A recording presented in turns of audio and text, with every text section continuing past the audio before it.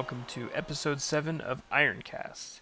My name is Paul Hamilton. With me is my lovely wife and co-host, Nikki. Say hello, Nikki. Hello. So, this is actually a short interval between podcasts, and yet a lot has happened because we recorded the last one on time, we just didn't get it out on time. So, it's going to seem like we just talked to everybody, and yet we have so much more to talk about. We had a very busy week. Indeed, we did. So, where do you want to start? Well, let's start with the highlight of your week. The highlight of my week only? Well, one of us has to say the highlight was something else, otherwise we're just horrible parents already. Oh, I see. Well, put it this way: it was an highlight, a highlight. I don't know. One of the highlights was the Monday night's Coldplay concert. I'm not even really sure where to begin because the fact that we went at all was kind of amusing, considering I had just been talking about wanting, or actually I was more lamenting that there hadn't been one last concert before Calliope got here. It was like only a month ago, right? Not even a month. I mean, literally like a week before we were asked if we wanted the tickets. Just been saying, yeah, it would have been nice to have gotten to one more show before, we had a baby that we had to find babysitters for, and it makes it just so much more difficult. I think I laughed and said I don't think that I could go to a concert at this point. Right. Well, because it wasn't, it was all pie in the sky, so it wouldn't matter anyway, I think you were trying to make me feel better. We had a friend who had some tickets, and I don't remember what the problem was, but she wasn't able to use them, and she couldn't find anybody that could use the full set. So she offered them to you, and we had to talk it over a little bit, because I was excited about going, but you're 8.5 months pregnant, so there were some logistics that needed to be verified that it was going to be okay, because... Well, it was at the shoreline, so there's a bit of a hike from the parking lot to the actual venue. Right, and they have like these little shuttle buses, but there's not really a schedule, there's not really a pickup point. It's just kind of like if you see it, run, and maybe you can catch it, and maybe if you do catch it, there'll be room on it. But, that's not really... I'm not running. Yeah, that's not really going to work out for you specifically. But you seemed fairly game as long as you had some provisions, like if you got wiped out, if you got burned, that we could just go. And since it wasn't something we were paying for, I didn't really feel like I was going to be missing out on some value or something if we had to leave in the middle. It was helpful too that we had never heard of either of the opening acts, so we didn't feel particularly obligated to be there in time to see them, so it cut down on the amount of time we were actually at the concert, which was helpful. Yeah, and the timing of it worked out such that the concert itself started. I think the opening acts went on as I was getting off of work.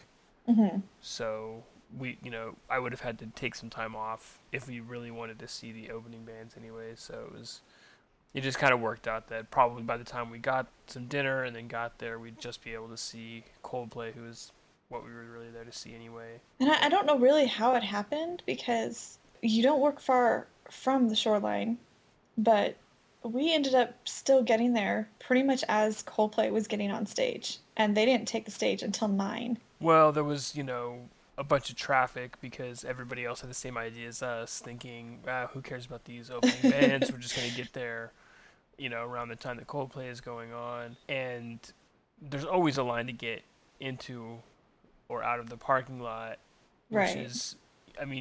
even getting down Shoreline Boulevard and then up to the freebie parking area is kind of a quest. But like you said, it's a hike to get to the place, and so we ended up parking pretty much as far away as you possibly could, considering how late we got there. And you're very pregnant, and we had to walk probably the whole way. And I had some friends that were telling me before we left, like, you have got to drop her off at the front and go park and then meet her there. And I kept trying to convince you that that was the way to go. And you were like, no, it'll be fine. I don't want to stand around and wait for half an hour, 45 minutes while you get the parking space and, and then come back up and meet me. It was kind of slow going because you had to take your Yeah. time because that was a long walk for it was a long walk for me, and I'm not carrying practically full term baby or anything. We tried to catch the shuttle, but I talked to the sketchy looking parking lot attendant, and he was like, "Oh yeah, it's getting pretty close to the concert time now," and so they're just kind of making rounds whenever they feel like it, and they'll stop and pick you up if you like jump in front of them, pretty much. It was like, whatever. So we just kind of gradually made our way up there, and it took us probably at least a half an hour, if not 45 minutes, just to walk across the parking lot. So between everything, we got there just as they were getting us. And we hadn't eaten yet either. We had sort of intended to grab something from one of the vendors, which was The worst concert food ever. Or we. maybe concert food's just always gross and I just don't know because I don't typically get a meal there. Yeah, I don't think. I mean, Shoreline has got some concession stands and stuff. I don't think concerts, unless they're those long festival type things that go on sort of all day, they're never really a place that you get a lot of food at. I don't think it's not really, what I mean. It's not really like a ball game where you go and you pick up a hot dog and it's sort of known for being worthwhile. Right. You kind of plan to eat a sporting event because you expect the food to be good. It's At part of least the edible. experience. Right. Yeah.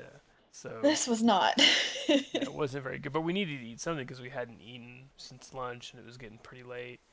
So we finally got past the surly concession stand lady and got our gross hot dog and questionable cheeseburger back to the picnic area just as Coldplay took the stage. So we watched the first couple numbers kind of on the little monitors they have set up around the place. It didn't really feel like it was that big of a deal to me because I'm so used I've been to Shoreline a bunch of times, but every time I go, it's on the lawn and it's way in the back. It's a general admission area, and you kind of watch the show on the screens because that's the only thing you could see. You're so far away. I didn't really think I was missing anything. And then we Until so we we. well, we kind of wolfed on our food, and then we start going over there, and we get down to the lower reserve area, and there's this whole barricaded area, and they check our tickets, and then we walk down to the little entryway that actually gets you into the where the seats are, and they check our tickets again, and they point us down toward the front of the amphitheater. So we walk down a bunch of steps, and there's another lady standing there, and she wants to see our tickets, and she points down even further, and we're kind of looking at each other every row we step down, every set that we go. We're like, are we really this close? Are you kidding me? And then we get to the last lady, and she's maybe blocking the last 10 or so rows, and she's like, yeah, you got a couple more to go. And so we get our tickets checked 4 times just to get to our seats, which just says how incredible these seats were. And we walk up, and my eyes are just like dinner plates because I'm like, Yeah. these people, they look like human size. They're incredibly close, and they had this little stage extension that kind of went out and actually took up some of the very lower seats so that he could, the band members could walk up and get a little bit deeper into the crowd. And those were, what do we count, like 8 rows down from us? I don't even know if there were that many. It was pretty close. Because what did we say our seats were back from the actual stage if you didn't count the platform? 12 rows. 12 rows. So I think maybe 6 rows at the most was between us and the platform. Yeah, so when they're out on the stage extension thing, you kind of feel like you could reach out and grab them. They're a little bit further away than that, but it was very much right there in the thick of it. And You could see the sweat on him. yeah, it was.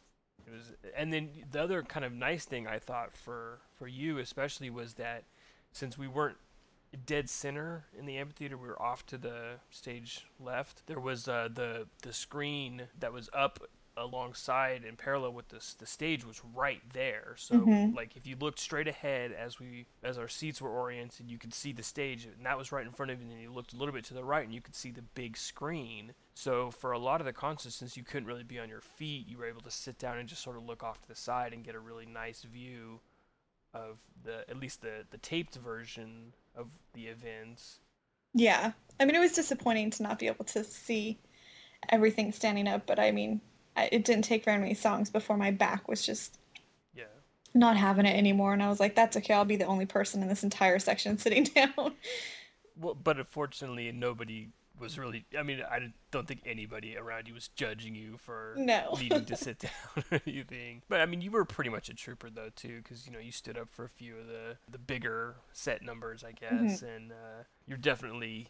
It seemed to me like at least you were enjoying yourself, even if your body wasn't necessarily cooperating the way that it would have been a few months ago, and Oh yeah, it was a very enjoyable concert, they did which was a big thing for me because I wasn't even a Coldplay fan. I mean, I think it was, one of those things where it's not too difficult to talk you into going and seeing a live show just because you're a fan of live music, even if you're not that excited about them. But there's been more than a few bands that you've been able to, you haven't been that big a fan of their recordings, and then you've seen them live, and you get a new appreciation for them. And I've done the same thing too. Hmm. So Yeah.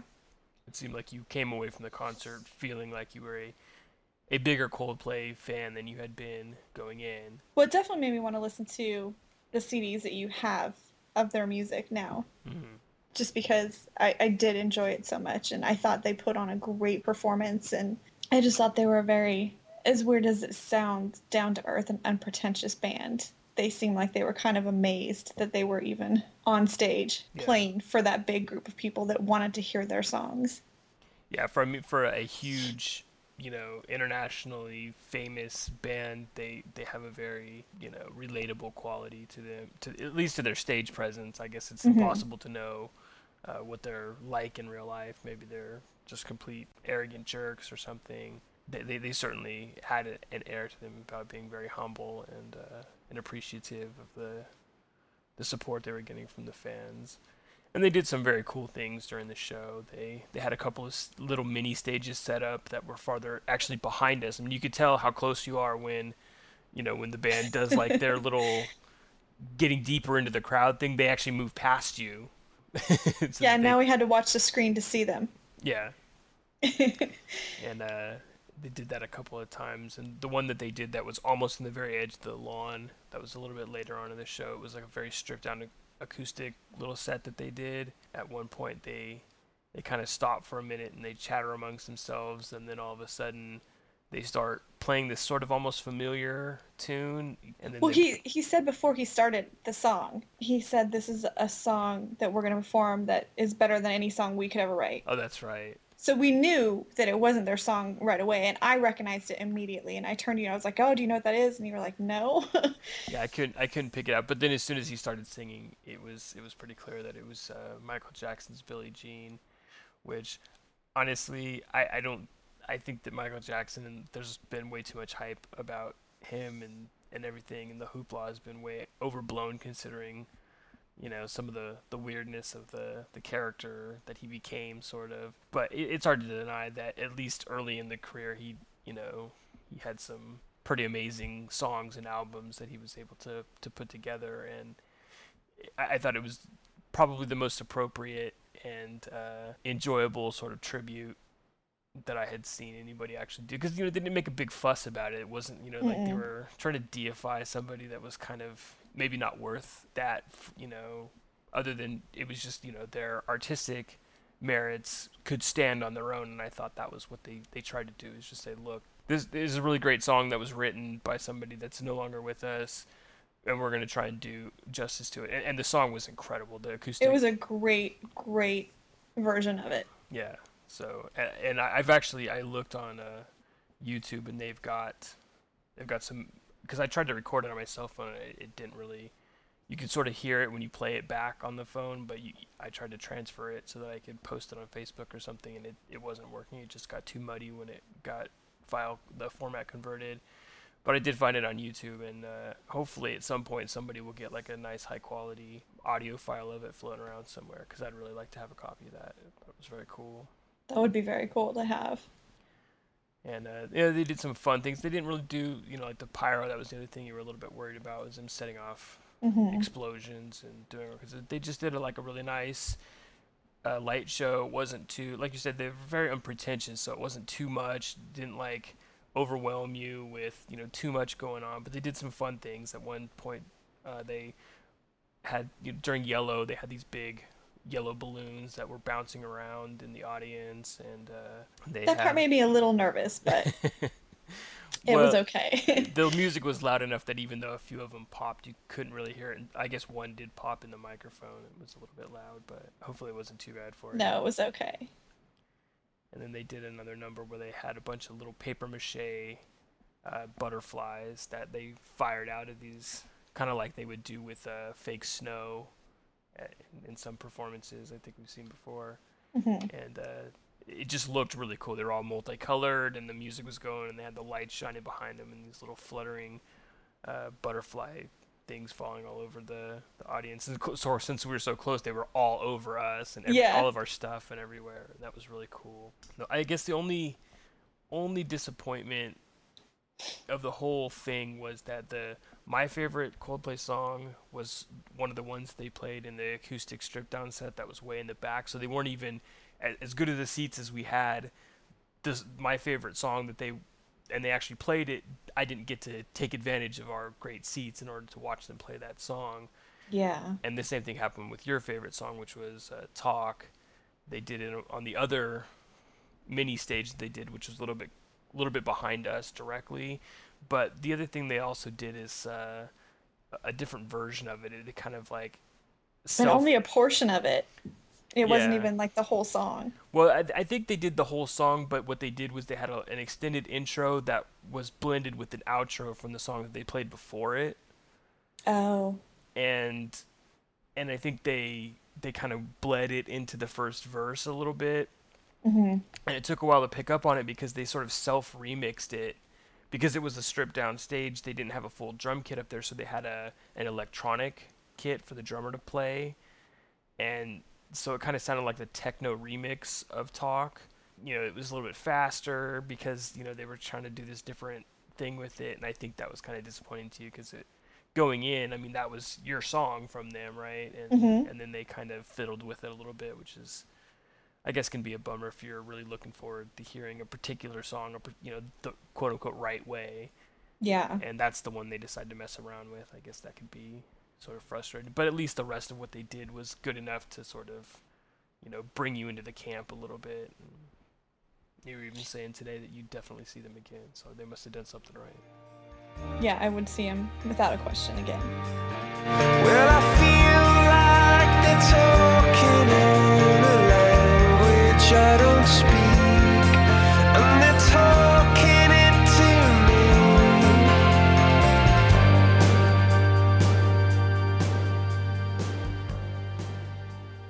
So it's been an awful busy week when it comes to stuff related to and centered around the pregnancy and the impending delivery and Calliope's development and everything.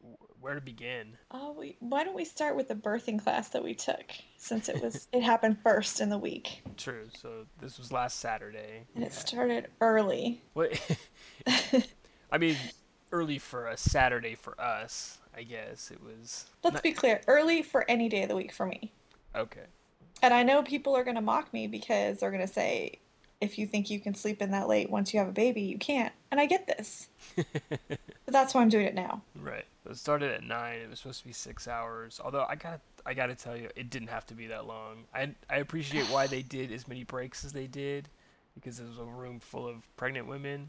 They could have cut it in half easily. Yeah. So it was 6 hours from 9 till 3, and there was an hour lunch break in the middle, and every hour we broke for what was supposed to be, I think, 10 minutes, but it seemed like it when they were done waiting for everybody to leave and answering questions at the end of the segments, and then getting everybody back in and sat down, it was more like 15 minutes. So If not 20. I mean, it got like stretched. 2.5 of these 6 hours were breaks, pretty much. Which should have been, a sign that there's not enough material to fill up a 6-hour class. But whatever. Although I guess they did go all the way up until 3, so maybe it's a 3.5 hour class that requires 2.5 hours worth of breaks interspersed throughout. Add together equals 6 hours or something. I'm not sure. Did you feel like it was worth it? I mean, It's tough because, on one hand, I'm glad we took the class. I think if we hadn't, I would have felt like we were missing out on something or yeah, going in blind. But I also felt like a lot of the stuff that she covered, one or both of us were already aware of, either through books we've read or stuff we've researched ourselves online. We've, watched documentaries prior to ever being pregnant about the birth process because we saw the business of being born. So Right. I felt like we had a lot of information about the way hospitals do things and Well, even just anecdotes from friends that had given birth, even recently and stuff like that had, I think, covered a lot of the stuff that they talked about in the class. So it yeah. did feel a lot of repetition was happening just in terms of our own knowledge. And Um, it was kind of frustrating too that, anything that we didn't know that we tried to ask the teacher about, she didn't really have the answers to. So, well, there's this frustrating thing that I'm discovering about healthcare professionals in general, which is there seems to be this buck passing thing when it comes to specifically answering questions that occurs, where it's like you talk to somebody who's supposed to be like the information desk, and you're like, okay, I've got this problem, and they say, oh, to answer that question, you need to go down the hall and talk to these people. So you go down the hall and talk to those people, and they say, yeah, well, in order to answer that question, what we're going to have to do is send you in to see the attendant or whatever. And so then you talk to the attendant, you ask them the question, you're like, yeah, that's really going to have to be the doctor. So the doctor comes in, and you ask them the question, you're like, yeah, well, here's some basic information, but what you really want to do is talk to the specialist. So then you finally get to the specialist and you ask them the question, and they're like, well, yeah, we're really going to have to ask the lab. Then the lab results come back and they tell you, yeah, it's nothing to worry about. But they don't actually tell you what the answer is, which is what you were trying to get in the first place. And that's kind of how a lot of this feels. Like we went on the hospital tour, we asked them a bunch of questions, and said, oh, all this is covered in the birthing class. So we get to the birthing class and we ask those same questions, and it was like, oh, well, yeah, most of this is going to be answered by your OB. So we also had an OB appointment. We asked some of the same questions to her, and she goes, yeah, that's really something more that they'll be able to tell you in labor and delivery. And it's like, is anybody ever going to actually answer this question? Because I'm thinking at this point, no. yeah. I keep expecting almost somebody at some point down the chain to be like, oh, well, you should have gotten that information from the tour guide. So I don't, maybe it wasn't super easy. I did find that some of the stuff that they were talking about for the partner, the whatever coach, the husband, basically, was kind of useful. Some of the stuff that they suggested that you could do to be of assistance. Because I mean, there's a big kind of question mark. Is like, what is my point really going to be during a lot of this delivery stuff? And especially the labor. Because I don't want you to be miserable or uncomfortable, but to a certain extent, there's not much I can really do about that. Yeah. So it was kind of nice to hear some very specific suggestions about stuff that I could do that would, I mean, the amount of help it's going to be is kind of small probably, but any help I think would be good for both me feeling like I'm actually doing something and you feeling like, hey, at least that's something that's happening. Yeah.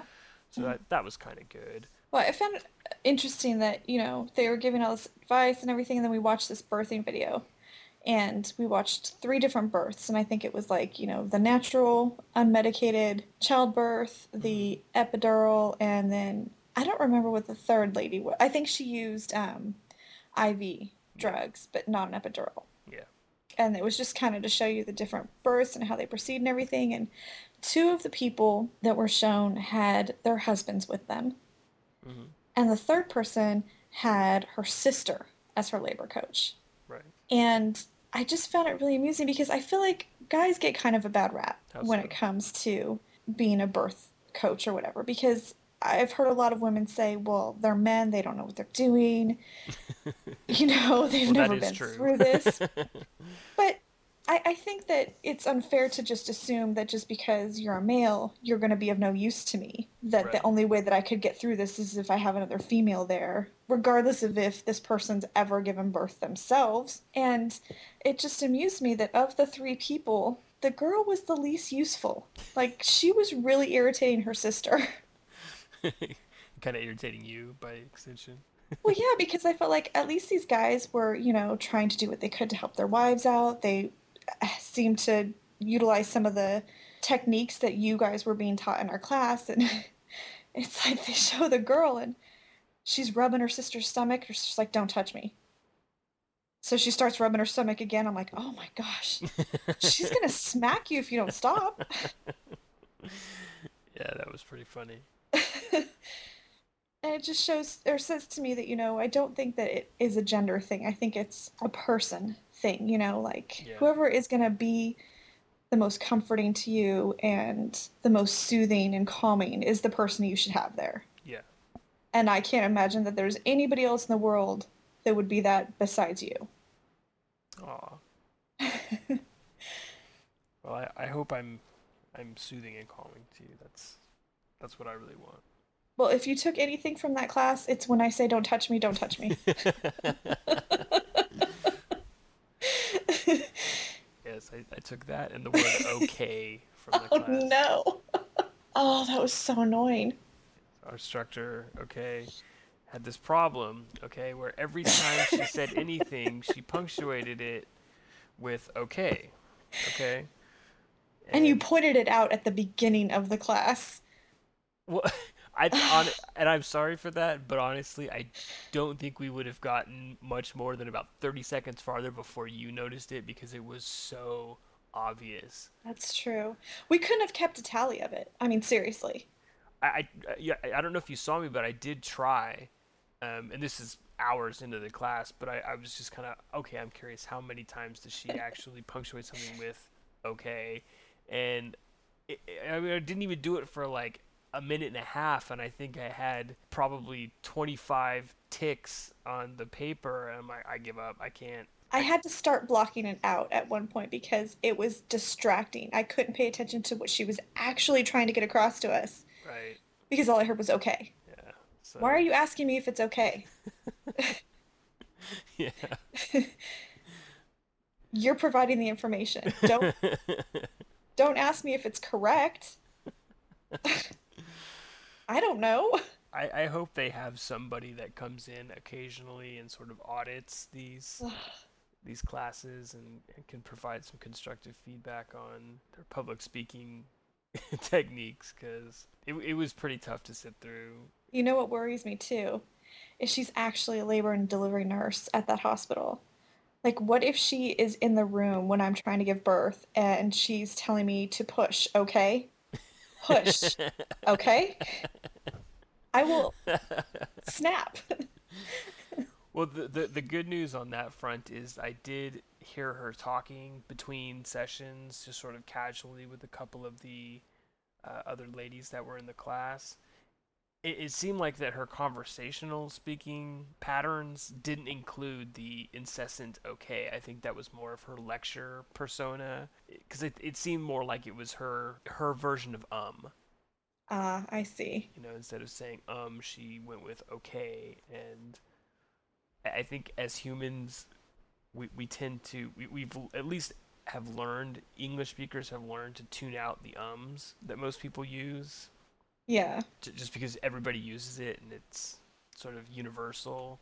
So when anybody replaces that with something that's a little bit different, it stands out and can be very distracting, I can say. And honey, you should know that I could never go on without you.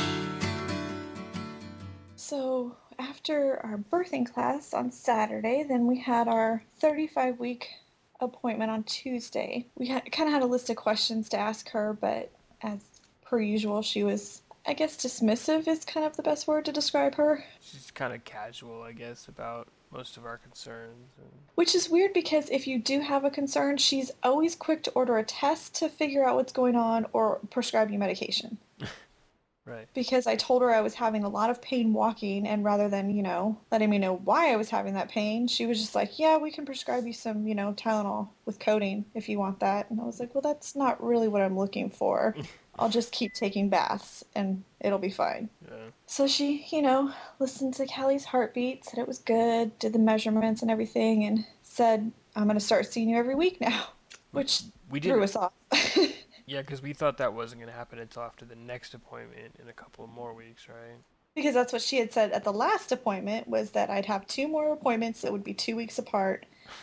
And then at 37 weeks, she'd start seeing me weekly. And at that time, I thought, well, that's kind of late to start seeing me weekly, but okay. Well, somebody over there has got to be confused as to how far along you actually are because they keep doing the wrong tests and changing their mind on what you're supposed to be doing and where you're supposed to be at. And I'm surprised anybody knows anything at this point. Going weekly now makes more sense than in 2 weeks when you're Well, definitely, yeah. at that point going to be a week past full term. So might as well see you when you go full term. Yeah. So she measured my stomach like she does every time I come in, and I asked her if I was measuring accurately because I've been getting a lot of comments from people that I surely cannot have as much time left as I say I have because I'm going to have the baby right in front of them. I've been asked if I'm sure about my dates. Not from doctors. From people I know. So I started to get a little self-conscious, and I wanted to make sure because she never actually says out loud when she measures me where I am. Right. So I asked her if I was measuring accurately, and I told her why I was concerned, and she said, well, you're measuring about 36 weeks, but considering you're 35 weeks, 3 days, it's fine. She said, of course, most women we recommend gain 25 to 30 pounds in a pregnancy, and you've surpassed that, so maybe we should do a size ultrasound to see how big the baby is. While you recover from that particular reopened wound. Exactly. Although you didn't seem too broken up about her suggestion that you get another ultrasound, because I think you've kind of been a little bummed out that the ultrasound thing was over as of weeks ago. I mean, that was the last official one that you were supposed to have. So having a doctor order one this late, I think, was kind of exciting. Yeah, it was. I mean, I like to see that she's okay, and them telling me they could estimate her weight at this point sounded pretty cool to me. So she gave us the form for that, and You made a bunch more appointments. yeah, we made the rest of our appointments for the entire pregnancy, which kind of blew my mind.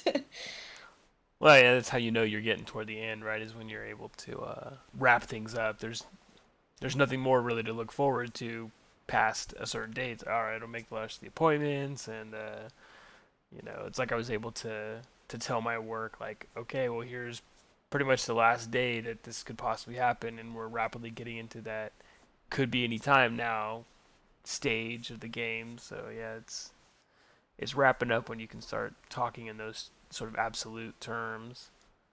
Although I was a little surprised when we talked to her about how long she would let me go past my due date before she would recommend inducing. Mm-hmm. And she said that they don't want to go past a week. And that seemed rather a short amount of time for me to go past the due date because I was under the understanding that most first-time pregnancies typically go past the due date, and I thought it was a 2-week time period that you got to go. And because she doesn't do inductions on Fridays, I think the last date that she would do an induction is the 20th, which is only 5 days after her due date. And honestly, I had thought she had said in an early appointment something about 2 weeks after the due date being, the longest that it would really go. And maybe I'm misremembering that, but I had thought that even she had indicated there was going to be potentially a longer window after the 15th hit. It's quite possible she did, actually. Considering they changed their mind on everything else. Yeah. But, well, and, I think the other thing, too, is because of that, Thursday time limit that you were talking about, that also cuts a couple extra days off. Mm-hmm. And we have to talk to her about that again the next time we go in, because I'm not sure that either of us are particularly comfortable with them barging ahead with labor induction 5 days after a due date. Not that, we want to risk anybody's health or anything like that just so that it happens naturally, but it just seems like... But that's kind of the point, right? Is it should happen at least somewhat naturally. Right. I mean, I've just, seen shows where the woman's like, I am not getting induced no matter what, and the doctor's like, okay, well, it's 2 weeks past your due date, and at some point, the placenta stops working, so it becomes a danger to the baby. And she's like, Right. nope, I'm waiting until nature makes it happen. And when this baby's ready, it'll come out. And Yeah. I'm not taking it to that extreme. It's just 5 days is not a very big window. Well, and the other thing that was a little concerning about that too is that, later on we heard somebody say something about the due date could potentially be the 18th. And so if that has any credence whatsoever, now you're talking about the 20th being the last possible day. That's anywhere from 3 to 2 or 5 to 2 days past the estimated due date, and that's really not a lot of No. window for that, for that to happen before you start medically intervening. And I think that it just feels very aggressive.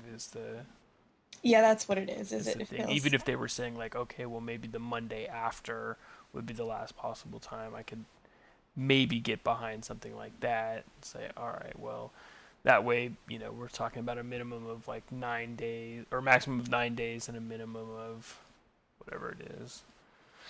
Well, 5. she was telling me that, I think I said, I want to talk to you about induction. She's like, oh, yeah, you can schedule it now if you want. And, well, That's how not really about I what I talk about.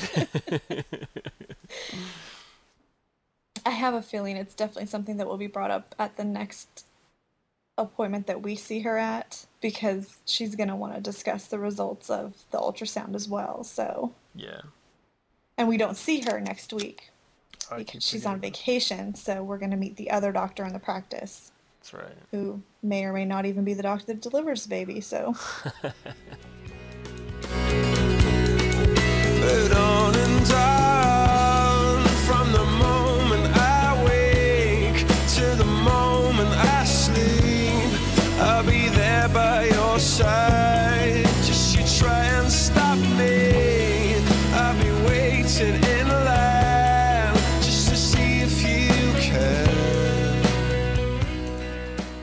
So then after the OB had scheduled the ultrasound, we made that appointment for a little bit later in the week. We were able to get it scheduled for early in the morning, so I could go ahead and be at the appointment and still make it to work on time. They wheeled you back there, and the lady got carried away with the ultrasound gel. this is a bit much. It was everywhere. I mean, I know my stomach's big now, but it was everywhere. She was pretty liberal with it, and then she had a hard time. I kept looking and seeing it creep closer and closer to your shirt, which was just sort of lifted up to the top of your belly. I just kept thinking that's gonna hit that shirt. I just know it. And I kept lifting the shirt to keep it out of her way, and I thought, if I lift it any higher, I'm just going to be flashing this lady. Well, and I didn't even know whether I should like suggest maybe you just take that shirt off, or like I guess she's just a technician, not a doctor, but I mean to a certain extent. I mean, I wouldn't have cared, but I felt like at some point she should have just given me a hospital gown to wear Yeah, something. and had everything out of her way, because then it wouldn't have mattered if it got all goopy. She Because kinda- you have to realize at this point my uterus is filling the space from right under my breastbone all the way to my pelvic bone, so Right. she had a lot of space and territory to cover. A lot of surface area. So. Yeah.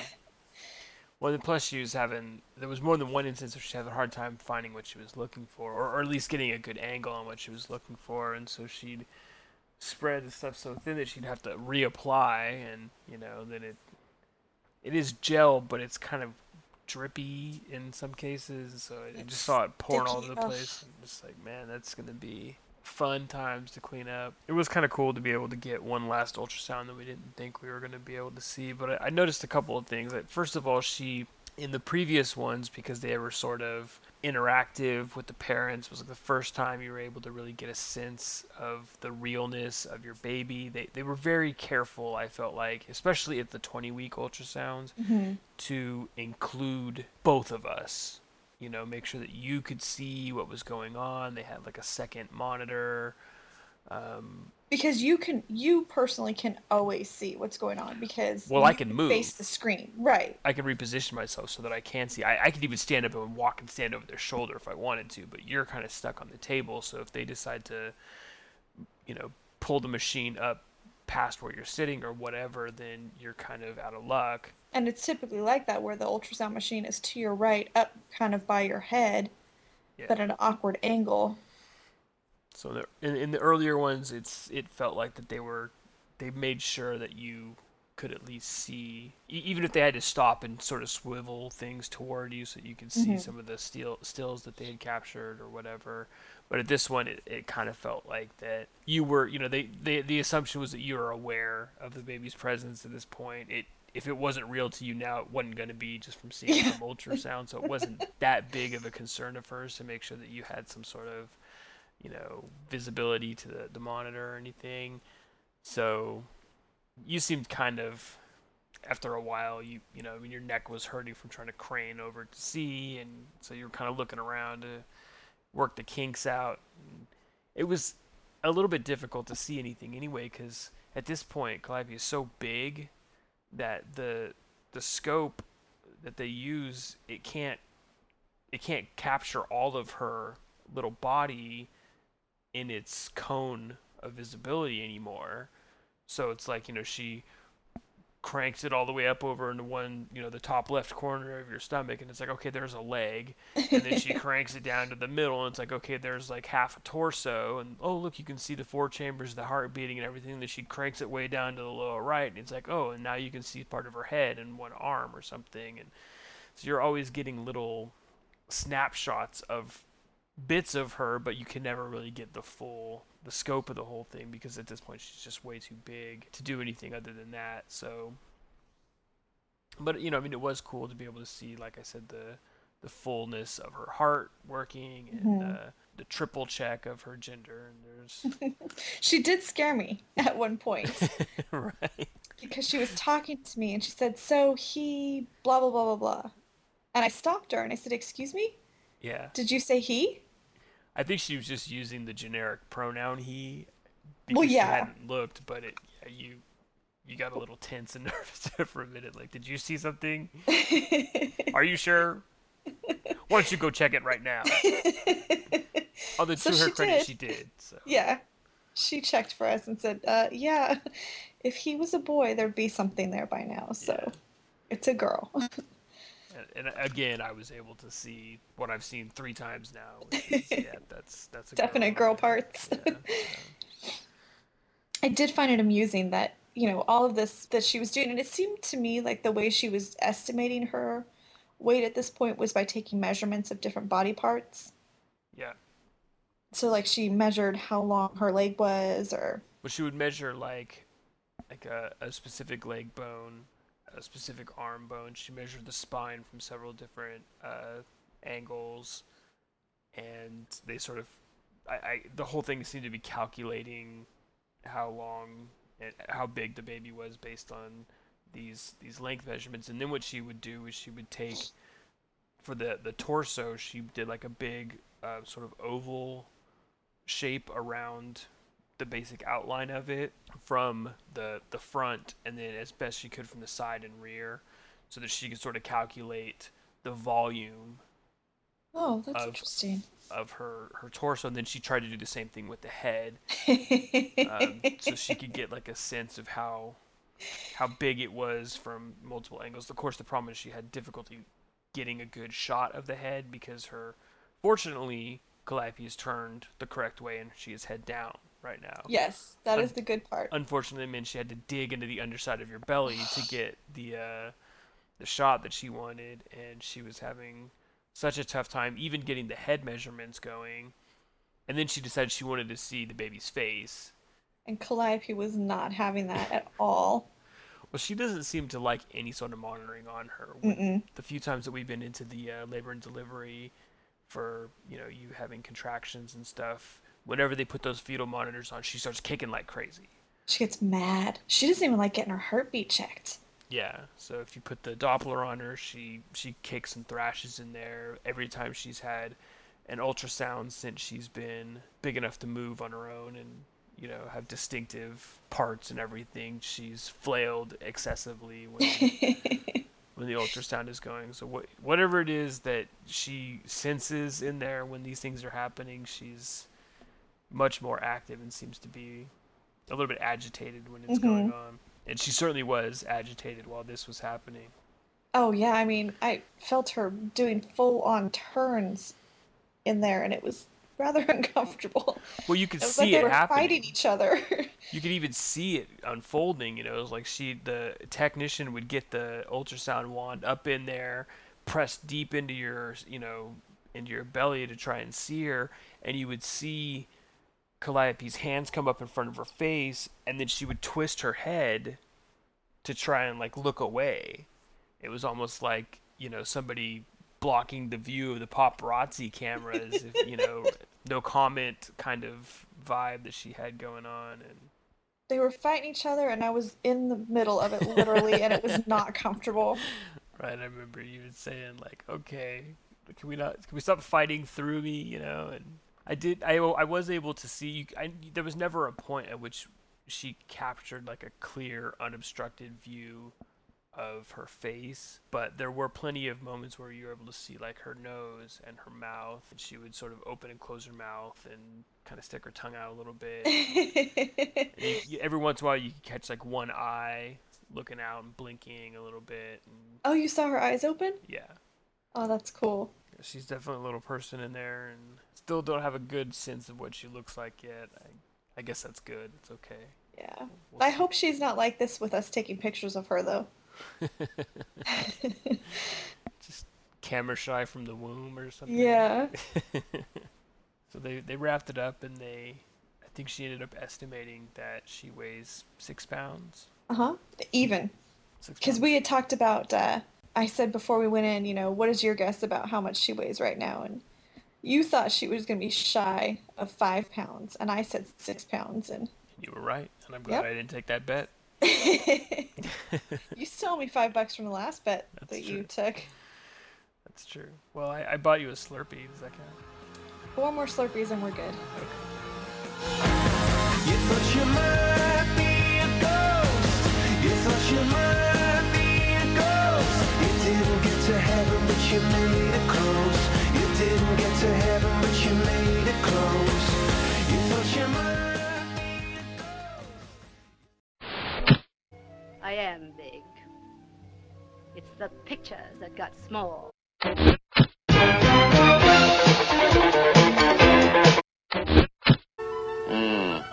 Say, I knew I should have made a left turn at Albuquerque. That's entertainment. Got a couple more movies in since our last podcast. So I thought we'd talk a little bit about those. We saw Baby Mama and Valkyrie. Completely different. So what did you think of Baby Mama? It was cute. Yeah. I liked it. I don't know if it's a movie that I would watch over and over and over again, but I wasn't disappointed in it. Yeah, I thought it was pretty good. I mean, I'm not a huge movie comedy fan in a lot of cases, but I laughed out loud several times. It was predictable. I mean, Yeah, I think I predicted the ending before it happened. it was a little formulaic. I mean, overall, it was kind of nice to see a comedy that wasn't a bunch of dudes being sort of, well, sort of gross. Or, something that was like guy versus girl, sort of romantic comedy kind of Yeah.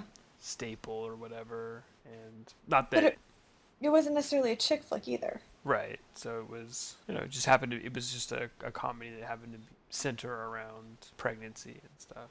I did feel like that some of the supporting cast was a little bit, I don't know, underused. Like who?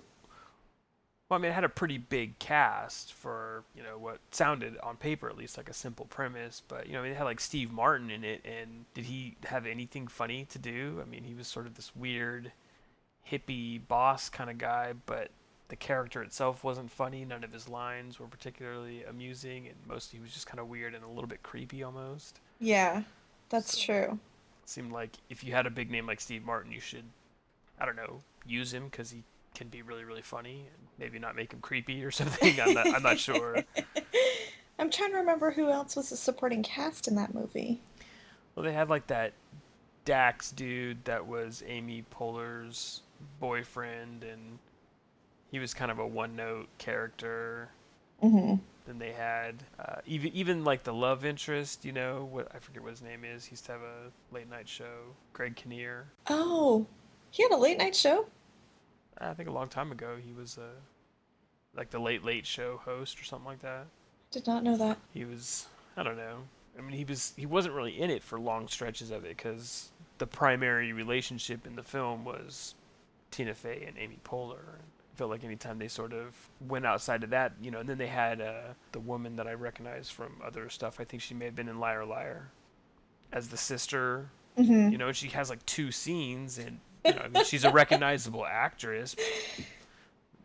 Granted, she did have one of the funniest parts of the movie, but what if that had been poop? I don't know why that cracked me up so much. Oh, because it was so gross. Her the- kid comes running up to her, covered in brown stuff, and she's like, "Is this poop or chocolate?" And the kid doesn't answer, and so she licks his hand. It's chocolate. Just the way that Tina Fey delivered that. What if that had been poop? Just cracked me up. I don't know. It was fairly savage. Yeah. Way to figure out what was on that kid's hand. You will But- not catch me doing that. Right, I mean, that's like a funny thing that you could have done, play it off of that, and she was barely a factor in the movie. Then wasn't her mom somebody big? Oh, I know, it was the lady that ran the fertility or the surrogacy clinic was Sigourney Weaver, and Yeah. like I guess She she was was supposed wearing to. it too. Yeah, I guess she was supposed to be funny or something. I don't know. It was just a weird way to use like A-list actors, I thought, for whatever reason, but. That shows you Tina Fey's power in Hollywood. Yeah, I guess so. Although, if power in Hollywood was the deciding factor on how things got made, you'd almost think that Valkyrie would have been a better thing, since isn't Tom Cruise like one of the most influential people? For whatever reason, yeah, I think he is. It's not because he's a stellar actor. Well, you actually liked Valkyrie better than I did, I think. I did, but I think it's because I didn't have high expectations going into it. If my That- expectations of a movie are fairly low, it ends up being a much better movie than most people would give it credit for at that point. Yeah, that makes sense. Well, I mean, my biggest problem with the whole thing was that I felt like, because I mean, after you had taken your history class and we had gotten talking a little bit about World War II and stuff, and then I think we had caught a little bit of a thing on PBS about World War II and some of the stuff that was happening behind the lines in Germany during the waning days of the war. And then I had gotten interested in the story behind Valkyrie, and so I had jumped online and researched a little bit of the story that Valkyrie was based on, and the July 20th plot and all this stuff. So I kind of had a bit of a more reference for what was happening, having just recently read a lot of this stuff. And I felt like they spent so much time in the movie setting up the key event, which was the actual July 20th plot and the assassination attempt itself and the coup that they tried to execute, that while that was a little bit interesting, it wasn't tense. It didn't make for riveting drama in a lot of cases. I think it's hard sometimes, though, in movies like that, where you clearly know how it ends, just based on history. But I mean, thought- you couldn't watch that movie and be like, oh, well, they may pull this off.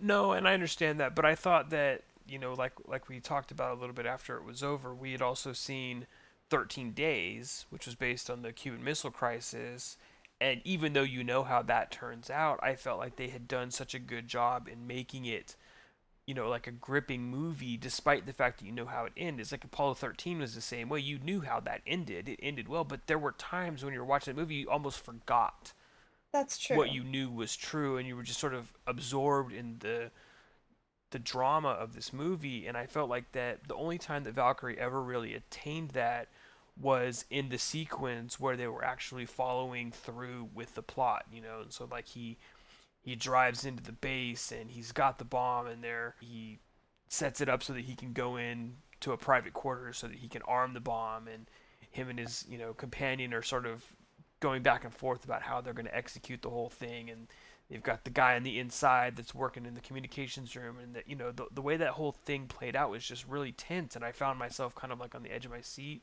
But that was such a small portion of a really, really long movie, it felt like. Yeah. That I almost wish they had just made like a taut 90-minute movie that extrapolated that one sequence out with, like just bookended it with like 10 minutes on either side of like, here's a quick setup, here's a quick epilogue, and now the bulk of the movie is this really great reenactment of, what was in essence a very tense and danger wrought situation.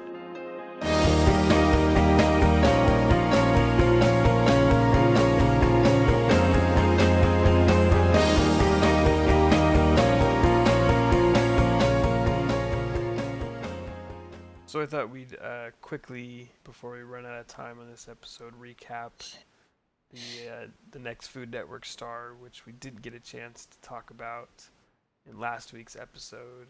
What I really wanted to talk about was the cocktail party that they were supposed to throw in last week's episode in Miami. You were already kind of leaning toward not really being a huge fan of Debbie, who was the one who kept reminding everybody that she was Korean.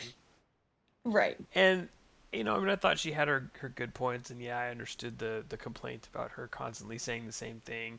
But I kind of jumped into the let's get Debbie off the show camp after the last episode, because they had this point at which, each of them were supposed to come up with these appetizers, and then they set the tasks for everybody to do, and it ended up being the three women that were left were in the kitchen, sort of supposed to be putting the appetizers together to bring out to the guests, and then they had the guy Michael running the bar, and then they had the other guy Jeffrey sort of being the host and passing out the appetizers as they came up.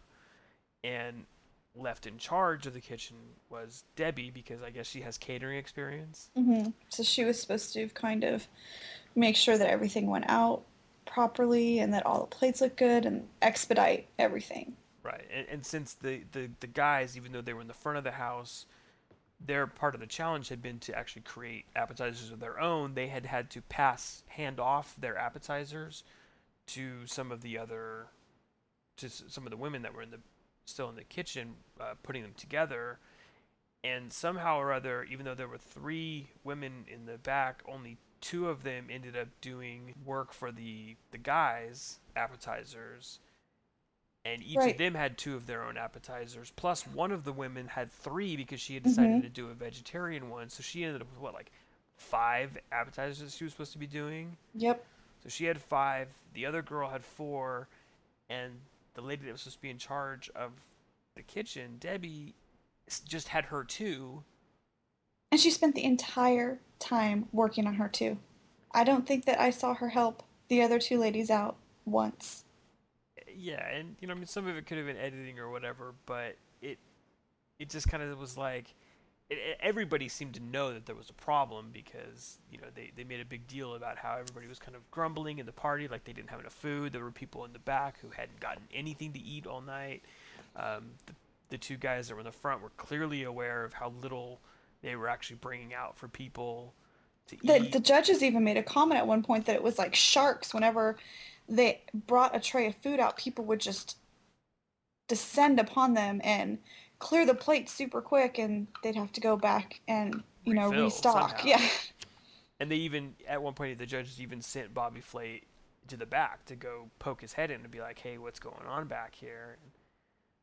So he goes back, and he's just kind of like, hey, you guys need to start getting some food out. The natives are getting restless. So they go through the whole thing, and obviously they got through it somehow, but I'm not sure how successful it really felt to the people involved. Mm-hmm. And then they get to the elimination, and Debbie's standing up there with this sob story about how I'm doing the best that I can, and I was helping everybody. And I'm thinking, even if you thought that was true, why would you bring that up as sort of a way to differentiate yourself, right? Well, the other lady even called her out on it. The blonde lady, she was like, yeah, I'm going to have to disagree with you because you didn't do anything but your own 2 appetizers. I did 5, and Jamaica did 4. You did your 2, so you... But that's what I'm saying, is even if she thought that everybody had just done their own, you know? Like, the way she was presenting it was as if she had done something extraordinary. And I'm thinking, except that you have to know that you did, at best, exactly as much as everybody else, because they were all scrambling around trying to do the best that they could, Yeah. given the restrictions of the challenge, and she's acting like she's some kind of, superstar for doing the bare minimum of the challenge, or to the best of her knowledge, at least an equal amount. And I'm like, okay. I think that's about enough of somebody like that, me having any use for them. So, Especially since in the beginning of this season, it seemed that Debbie was complaining that people were kind of, building themselves up when they wasn't really yeah, a need and to. Yeah, she was one of the ones who was very adamant that people be honest and have integrity and all this kind of stuff. I mean, she crawled all over those two guys that had sort of sold out the stay-at-home mom earlier on, and mhm. yeah, it was just kind of like, oh, well, now the shoe's on the other foot, and you have no problem stepping right into that role. The shocking part of the entire episode was that she didn't get eliminated, Right, they actually kicked off Michael. who I thought did a fabulous job. Fabulous. Is that the perfect word for him or what? I mean, he wasn't even really emceeing the event or anything. He was the bartender, but he stepped out from behind the bar and he helped talk the crowd and work the crowd. And I think he even went to the back at some point and helped get some appetizers out. And it was kind of shocking to me that he was the one that they picked. And I don't even remember what their reasoning was behind getting rid of him. Well, you know what I think really clinched it for him was when he was doing his little presentation to the judges for his appetizers. He indicated, like, this is my element, this is what I do. I'm great with people. I just hate cameras. That's right. He actually said to them, I'm not so good in front of cameras. And And they they were kind like, of, what are you doing? yeah, they looked at each other and were like, oh, well, that's kind of an unfortunate quality to have for a wannabe TV star. Yeah. Like So, if he could get a live show on that channel, like like Guy has where the diners, drive-ins and dives or whatever, if he could get a show like that where his entire thing is to just go out and talk to people, I think he'd forget that the camera was there, yeah, which is what he seemed to do in any of the live challenges. right. I just don't think that he would work in a studio cooking. Yeah, It's not his element. I mean, he could probably figure it out eventually, but it would take more time, I think, than they want to give to somebody that wins this particular Yeah.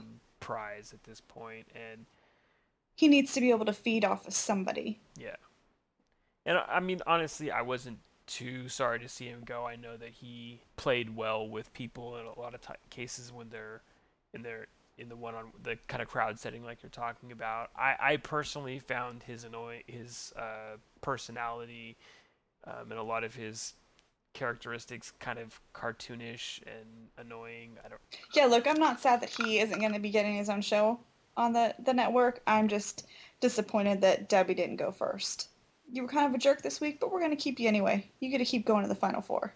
Hopefully they'll narrow it down and get rid of Debbie next, and then it'll be between Jamaica and Melissa. You said her name was.